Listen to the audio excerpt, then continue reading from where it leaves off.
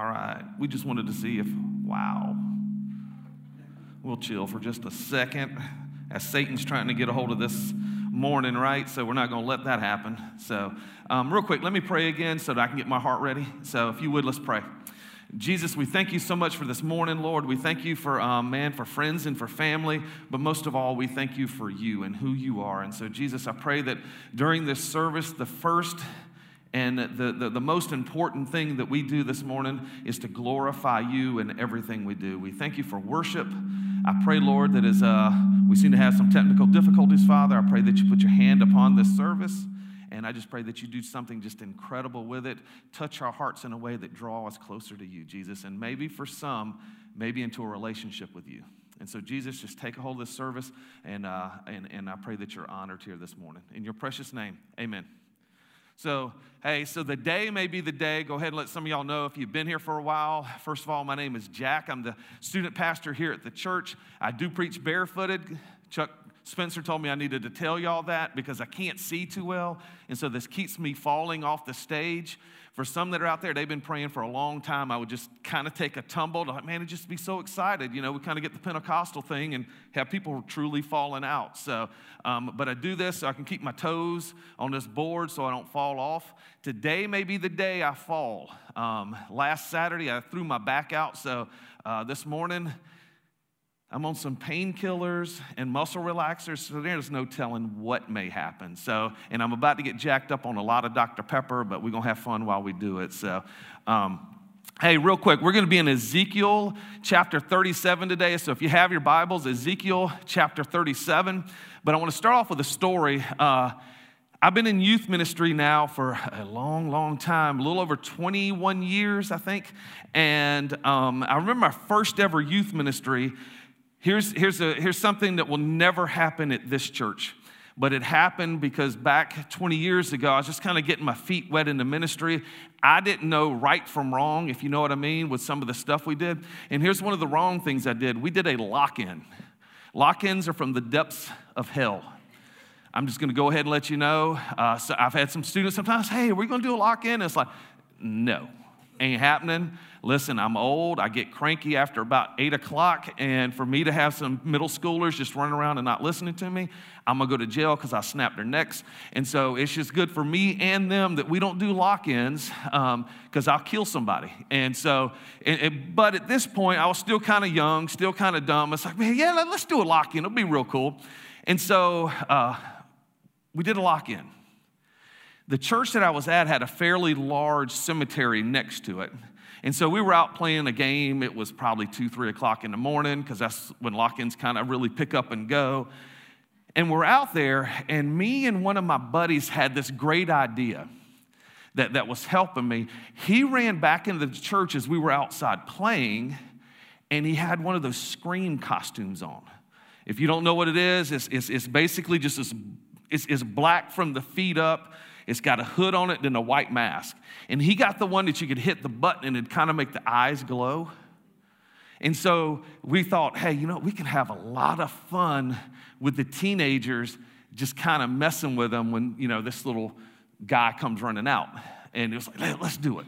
And so we're at the lock-in, right? And we're at the cemetery, and there's a couple of us that are sitting there, and you hear girls just start screaming, ah! I've never seen a female run so fast before in my life out of the woods because she saw my buddy with his Scream costume on. And so she comes sprinting out of there. Well, this is Lugoff. So the boys kind of gather around me, and they're like, there's somebody out there. Bo, there's somebody out there. And then all of a sudden, across the cemetery, my buddy comes out of the woods, and he hits his little glow-in-the-dark eyes. And the boys are like, let's get him. And I'm sitting there thinking, what? You know, I didn't know the Lugoff culture at that time. Y'all like killing stuff, you know. And so they're like, let's get him. And so they jump the fence and they run hightail it across the cemetery, stepping on graves, doing whatever they got to do because they're going to get him, you know. And I thought, man, this is just different because back in the day, I'm like, hey, let's go into church, let's lock all the doors. I've seen the horror movies, you know, and just bad stuff happens. You never go after the guy. And so they took off running after him. Eventually, he kind of ran around and never caught him, got his stuff off, and it's like, what were y'all running for, But we had a real good time with that. Speaking of a graveyard, we're going to look at Ezekiel chapter 37, and we're going to see a story in there and it's really one of my favorite stories in the Bible, and I've preached on it a couple times, only because I just love the imagery of this story. And what happens here is Ezekiel is about to basically be taken to what we would call a graveyard or a battle scene. There's just dead bodies everywhere. And so they're like, oh, this is going to be awesome, right? But let me give you a background of the book of Ezekiel.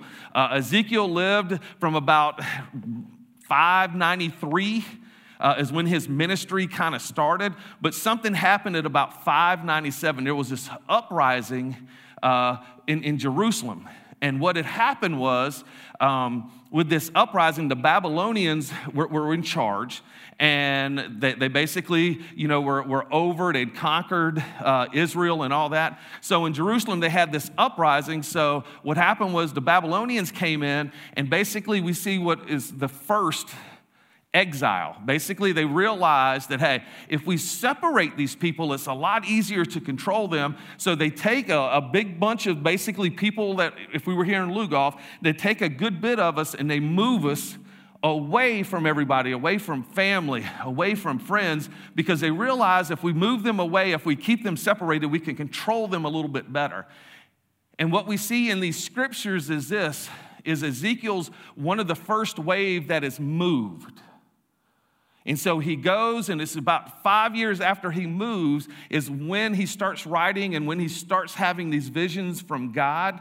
And so he's been exiled for about 5 years. He's kind of in a state of depression a little bit because his whole thing that he thought was going to happen was, hey, I'm going to become a priest. That is what I feel like God has called me to do. And so he's getting ready, and he's like, but at age 30 is when you're basically put into priesthood.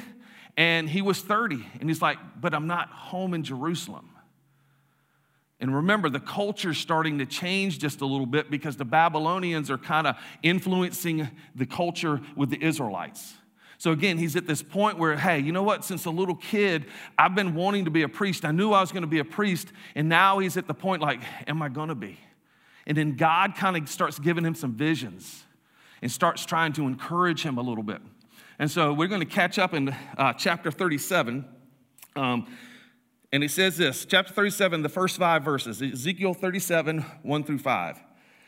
Ezekiel says this, the hand of the Lord was upon me, and he brought me out in the spirit of the Lord and sat me down in the middle of the valley. It was full of bones. And again, I want you guys to think of the imagery here. You're sitting here, and as far as you can see, it's just like decay, right? It's like rot. And he led me around among them, and behold, there was very many on the surface of the valley.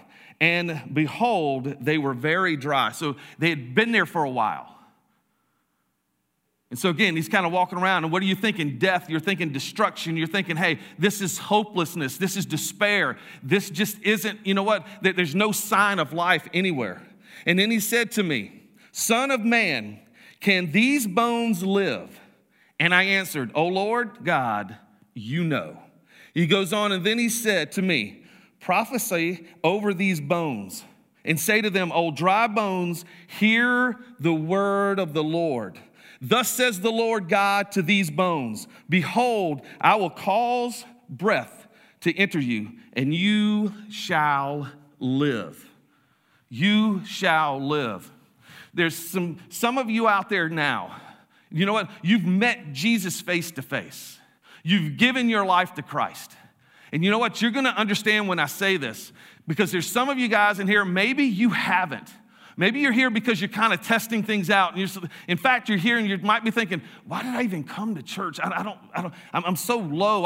Maybe you're looking for hope. Maybe you're looking for something. You're like, hey, I've hit rock bottom, and now I'm trying to figure out, hey, what's the next step? I need something. And I kind of maybe feel a little bit like those dry bones that you're talking about now. There's just not much life in me. First thing we need to do, if you want to start to live, is we need to start to believe.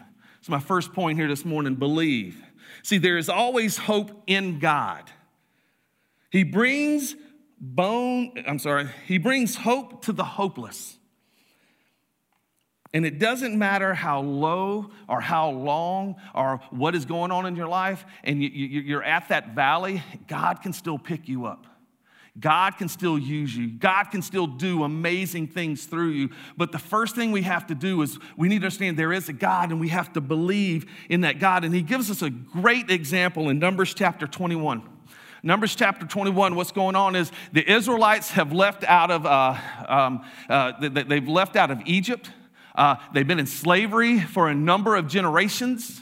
And basically God is saying, hey, I've got this promised land for you. That's where you're heading. It's full of milk and honey. It's awesome. But to get to point A, or to start at point A to point B, they're kind of in between these two things. And what we continue to see is we continue to see the Israelites rebelling against God. They keep turning their back on God. And here's the thing. Maybe some of you guys, God has been knocking. God's been sitting there and he's like, hey, wake up, wake up. I'm right here. I'm right here. But you continue to do your thing. You continue to turn your back. You continue to try to do things your way. And what happens is we just continue to fall deeper and deeper and deeper in that valley. Why? Because you continue to do it your way. And God's saying, try my way. And he's been speaking to the Israelites during this generation of Moses that saw God do more than any other generation in the history of the world. But they continue to turn their back on him. And so God decides, hey, I need to give a picture of belief. And so he decides that, you know what, he brings down these fiery serpents, snakes, and says snakes start biting the Israelites. And some of them start to die. Some of them are sick. Some of them, you know what, they sit there and you know what, they're in agony. And he tells Moses, hey, make out of bronze this serpent, and then I want you to hold it up. And what happens is this golden serpent, he says, when you look upon it, you will be healed. Now, why don't you understand this? I don't know how big this thing on a pole would have been. I don't think it would have been so big, but we're also talking about a couple million people that are probably going from point A to point B. And if you're on the outskirts of probably a couple million people and you get bit, I don't think you can get to that serpent real quick, can you? But here's what we see with those guys when they're bit. Dude, they're probably crawling over people. They're in a sprint to get as close as they can to this image, this serpent that can heal them. It says, and then when they look upon it, when they believe, they are healed. See, they knew that was a matter of life or death. It's a matter of life or death. If they didn't have anti-venom like we do now. They get bit, you die. And so they realize, hey, I get bit. I'm dying. As soon as I get bit, I need to get over there because every second counts until we see that serpent. And then all of a sudden they see that serpent and they're miraculously healed because they believe in it. And so God gives us that example of what does belief look like. Belief looks like when you run to it and you know that you're going to die if you don't have it. That's God. If you're sitting here and you don't know Jesus, if you're sitting here and you've never had a relationship with Jesus, understand this, you're dead. Real life is Jesus. And you can sit here and you know what, you can turn your back on him and you can continue to go into the pit and get deeper and deeper and deeper into the pit. Why? When your hope is Jesus. Because right now you've been doing it your own way and it's been hopeless. There's been despair. It looks death straight in the face. And Jesus says, all you got to do is just turn around. I'm right there. And believe. And believe. God says to Ezekiel here, do you believe these bones can come back to life? And if you believe, let's watch what happens. Second point is this, feed on meat. Ezekiel 37 verses 7 through 8 says this. It says, so I prophesied as I was commanded. And as I prophesied, there was a sound, and behold, a rattling, and the bone came together, bone to bone. And I looked, and behold, there were sinews. Sinews are tendons, they're ligaments And so there were sinews on them, and flesh had come upon them, and skin had covered them, but there was no breath in them. See, sometimes we sit here and you know what? Maybe we look the part, maybe we look alive, but we're still dead inside. Told this story before. It's been a couple years ago, but I love this story because I think it pictures this. When I was growing up, we had this cat called Black Magic. And it had nothing but black. I mean, it was as black could be. And except for maybe its eyeballs. I think they were green. But check this out. So Black Magic got hit by a motorcycle one time, and it really, really messed him up bad. And it was at a point we didn't think he was going to live. It actually messed the cyclist up also. But the cat got hit. And we thought, there's no way this cat's going to live. And so we kind of threw it in a box, and we fed it, and we gave it some water. And eventually the cat got better and better and better. And it's like, oh, man, Black Magic's going to make it. After that, probably a couple months later, Black Magic got mauled by a couple dogs. And we found Black Magic just covered in blood. She was dead. And so we went out there and we buried the whole, buried it, covered it up. And so we kind of went along our business that night, went to bed, got up the next morning. Guess who's at the front door?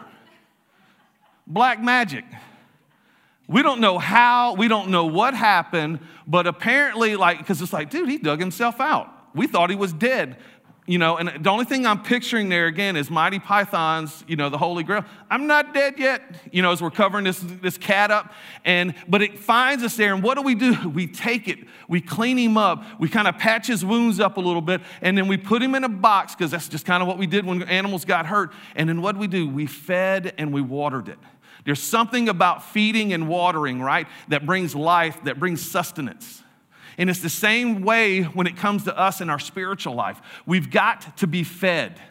God wants us to put meat on these bones. And the best way to put the meats on these bones is 3 ways that I talk to the students all the time about. First is talk with God. Pray. Talk with Him. Talk with Him like you would your best friend on the phone, because Jesus is your best friend. Say, God, this is what's going on in my life. Maybe some of you guys need to start that conversation.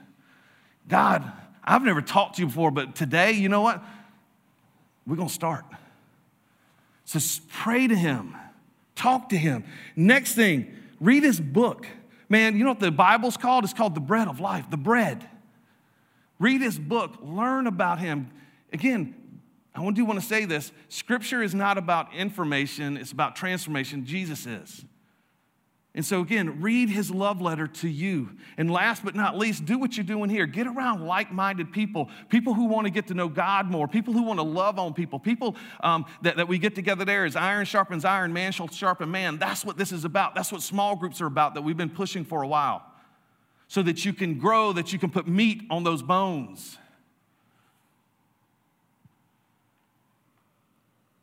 Next thing is this. We need to take a breath. Ezekiel 37 verses 9 and 10 says this. Then He said to me, prophesy to the breath. Prophesy, Son of man, and say to the breath, thus says the Lord God, come from the 4 winds. All breathe and breathe on these slain that they may live. So I prophesied as He commanded me, and the breath came into them. I just started reading today, so excuse me. It's a blind thing. Y'all wouldn't get it. So check this out. So again, get the breath. The breath. Hey, one of my favorite shows that's been on since 2010 is The Walking Dead. Some of y'all are like, really? You watch it? Yes, I do. Love it. I think the season premiere is coming out tonight. I'll be at home tonight watching it. Love it. I don't know why some people are fascinated with horror movies and creepy stuff. I'm one of those people. For some reason, I love it. So I'll be watching that tonight. But this series started in 2010, and here's the thing. We had a themed D-Now we did years ago that was called The Walking Dead, like greatest D-Now we ever did here. It was amazing. It was awesome. But there's this fascination, right, in our culture with the dead. And so this show really took off. And it was at one point was probably like the number one, watched show, like cable show, like ever. I mean, everybody who was anybody used to watch this show. So the kids, I remember having conversations with the teenagers. Why? Because we're consumed sometimes with, again, death. We're consumed sometimes because of horror movies. And for some reason, you know what? That kind of just pulls us in, right? Some of you are like, no, not me. My wife's not a big horror movie fan. I am. Halloween hits, bro, I'm watching the 24 hours that's on Sci-Fi or whatever it is because I love horror movies. And so we have this fascination with this again, and it started in 2010, this idea of the walking dead, these people who died, but then they come back to life. And it's kind of the picture that I have here of what's going on right here at this point. Like, again, it's saying that, the tendons are coming together, the bones are coming together, things are rattling. All of a sudden, we start seeing life. And life starts to hit these dead things, and it's bringing them back. See, here's what I want to let you know. There are some of you guys that are out there right now, and it may be you, it may be a loved one, it may be a friend, it may be the person that you're at Walmart with. They are the walking dead. You know why? Although they look like they're alive, you're not alive until you meet Jesus face to face. You're just not. And so maybe you've been out there and you've been trying to do this life thing by yourself, and you're wondering, hey, why is my life so crummy? Here's the thing, give it to Jesus, give your life to Jesus, and he'll show you what true life really is.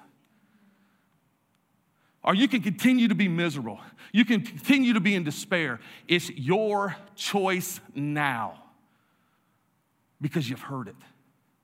So what are you going to do with that information? Do you just want to continue to be the walking dead? So that when you end life here, you're going to have eternal life somewhere, but it ain't in heaven. Scripture tells us the only way to the Father is through the Son. If you don't know Jesus, you're not going to heaven. He's the only one that brings life. And if you haven't met him, you are the walking dead. Fourth thing is this. I want to read this. Ezekiel 37:10. It says, and they lived and stood on their feet, an exceedingly great army. Let me say that again. And they lived and stood on their feet, an exceedingly great army. Those out there who have given your life to Christ, it's time for you to join the army. Because you weren't meant to be idle beings. You were meant to be the hands and feet of Jesus. You weren't meant just to come in here and say, hey, man, I just want to go do all the Bible studies and I'm going to read all this scripture and I've got all this knowledge about Jesus, but you never do anything with it. Shame on you. We are called, Matthew 28, to go and be disciples, to go and make disciples, to go tell people about Jesus. And if you know Jesus, if you learned about Jesus, if you got all this information that you have about Jesus, go share it. It's not just my job. It's not just Andrew's job. It's not just Keith's job. It's not Tiffany's job. It's all our jobs is to go tell people about Jesus because people are dying every day around us who don't know Jesus, which means what? We have failed. I remember having a conversation. I do a world religion class right now. And one of the students asked me, they were like, and this, I'm not trying to stir anything up, but she asked me, she says, well, what about the people that don't hear? What about like the tribes in Africa or somewhere in the middle of the Amazon that don't know about Jesus? What happens to them? And I told him, I said, sweetie, the only thing I know is the only way to the Father is through the Son. And I remember looking, she goes, but it ain't right. I said, no, what it ain't is us being lazy Christians, calling ourselves Christians and not doing anything about it. Their blood's on our hands for not going to the four corners of this earth and telling people about Jesus. It's our fault. Because God tells us over and over and over again to share Jesus with any and everyone that we can. And here's the thing, God wants to put this army together. Why? Not to go conquer someone, but he wants to put it together so that, you know what, we can conquer death in this world. And how do we do that? Only through Jesus. So we have to be part of that army that says, you know what, enough is enough. How can I get involved? How can I help? Listen, I've got some people on Wednesday night that do security. Hope they're not here. They do great, but I don't want them too much near the teenagers because I'm afraid they might like handcuff them and beat them with a baton. But they do great with security because they'll handcuff someone and beat them with a baton if they're trying to come here and do something bad, But they don't play well with others. They bite, But here's the thing. They're willing to serve and willing to be a part of stuff. By the way, that's just kind of funny. They probably would bite you. But check it out. There's somewhere for you. Because you might say, hey, I don't know if I really like people. You're not called to like people, but you're called to love them. So be willing to be the hands and the feet. Listen, we got a great ministry here on Monday night, feeding the needy. You don't necessarily have to maybe mingle, but you can be back there kind of putting bags together, cooking food, doing something. We got a children's ministry over here. Would love for you to come over and be a part of what's going on there. We got a student ministry here on Wednesday night. Would love for you to be a part of it and come be and really pour into these teenagers. So be part of the army.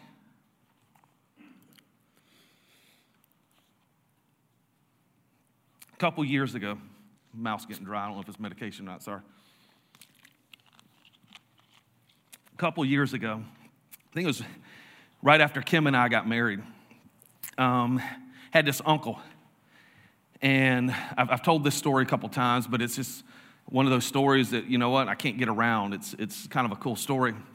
Uncle Steve had this aneurysm. And so he was put in the hospital, and while I was in the hospital, I don't know exactly the details of what happened, but all of a sudden he's in ICU, he's unconscious. And the doctor brings the family in, and they basically said, hey, here's what's going on. We think he's brain dead. And so what we would recommend is you guys go ahead and pull the plug. And I remember my aunts and uncles were like, no, we're not doing that. And he's like, well, listen, here's the thing. If you don't, there's going to be something wrong with him. If he lives through this, which he probably, in my medical opinion, is as soon as we pull this plug, he's going to die. And so the family got together and talked about it, like, well, we don't want to see him suffer. We're not sure what'll happen. And so they came and talked to the doctor, and I remember my Aunt Nell was like, God's going to do a miracle. And the doctor looked at her, and I thought it was just great, because he looked at her and goes, if he's going to do a miracle, it's going to be when we pull that plug. Right now, I think he's just not going to make it. And so they go in and they finally agree, let's pull the plug. They pull the plug, the machine, it's kind of breathing the air in, then you just see it stop. And the family starts getting a little bit emotional. And about that time, Uncle Steve coughs. He pulls off his mask. He says, what are y'all doing here? And I sat there and I thought, as I'm reading this story, he was the one that kept coming to my thought as I was putting this message together was, that's the breath of life. So we don't have life until Jesus breathes into us. And I remember this moment really infecting him and really changing his life, which I guess meeting death face to face will. And I remember sitting here thinking, and the doctor's like, I can't explain it. He should be dead. And I started thinking about, as I was putting into this with my Uncle Steve, was like, the reason he's not dead, the reason y'all aren't dead, is because God's not done with you. See, every day we wake up and God puts that breath in our lungs, he's not done with us. He's got a purpose for us. But the question is going to be is what is your purpose? If you've given your life to Christ, your purpose is to go tell people. If you haven't given your life to Christ, man, what I want to do right now is let you know that, hey, it don't matter how far you think you're away from your God. It doesn't matter how low you are in that pit where you think there's no way that anything can reach there and pull me out. What I want to tell you is don't underestimate Jesus, because my Jesus spits stars out of his mouth. My Jesus is the one that knit you in your mother's womb. My Jesus is the one that breathed life into your lungs. And my Jesus is the one, when I take my last breath here on this earth, he's going to grab my hand from the deathbed and he's going to walk me into eternity. That's my Jesus. And what I want to know this morning is this: do you want that? Do you want to know? Because my Jesus is incredible. My Jesus is awesome. My Jesus performs miracles. And the greatest miracle he ever performed was this: when he died on the cross and they put him in a tomb, 3 days later, he rose from the grave so that he conquered death, not for him, but for us. And he says, if you come, if you believe in me, if you trust in me, I will give you eternal life. But have you done it? This morning, maybe it's the time that you have that conversation with God, because he's sitting there, arms wide open. And he's saying, hey, you've been running from me a long time. You're tired and you don't feel like you can continue to go on. Give it to me. Give it to me, and let me show you what happens when you give your life for real life, which is in Jesus. Let's pray real quick. Father, this morning as we get ready to close this service out, Father, I pray that we sing to a God that has given it all for us, so that we should give it all for him. And Lord, I pray that, you know what, that there's a rumbling that comes from this sanctuary here this morning that wakes up Lugoff. I pray, Father, there's a movement that starts in this building right here that absolutely impacts our community for your kingdom, Jesus. And I pray that you do something great through each one of these people, Father, and give them the vision. Give them the roadmap to where it is they need to go, who it is they need to speak to, so that we can sit back and watch you do miracles as we are your hands and feet, Jesus. So I pray this morning that you move us in a way that moves us, that gets us up. So Jesus, you're amazing. We love you, and I pray that you bless this week. In your precious name, amen. Let's stand.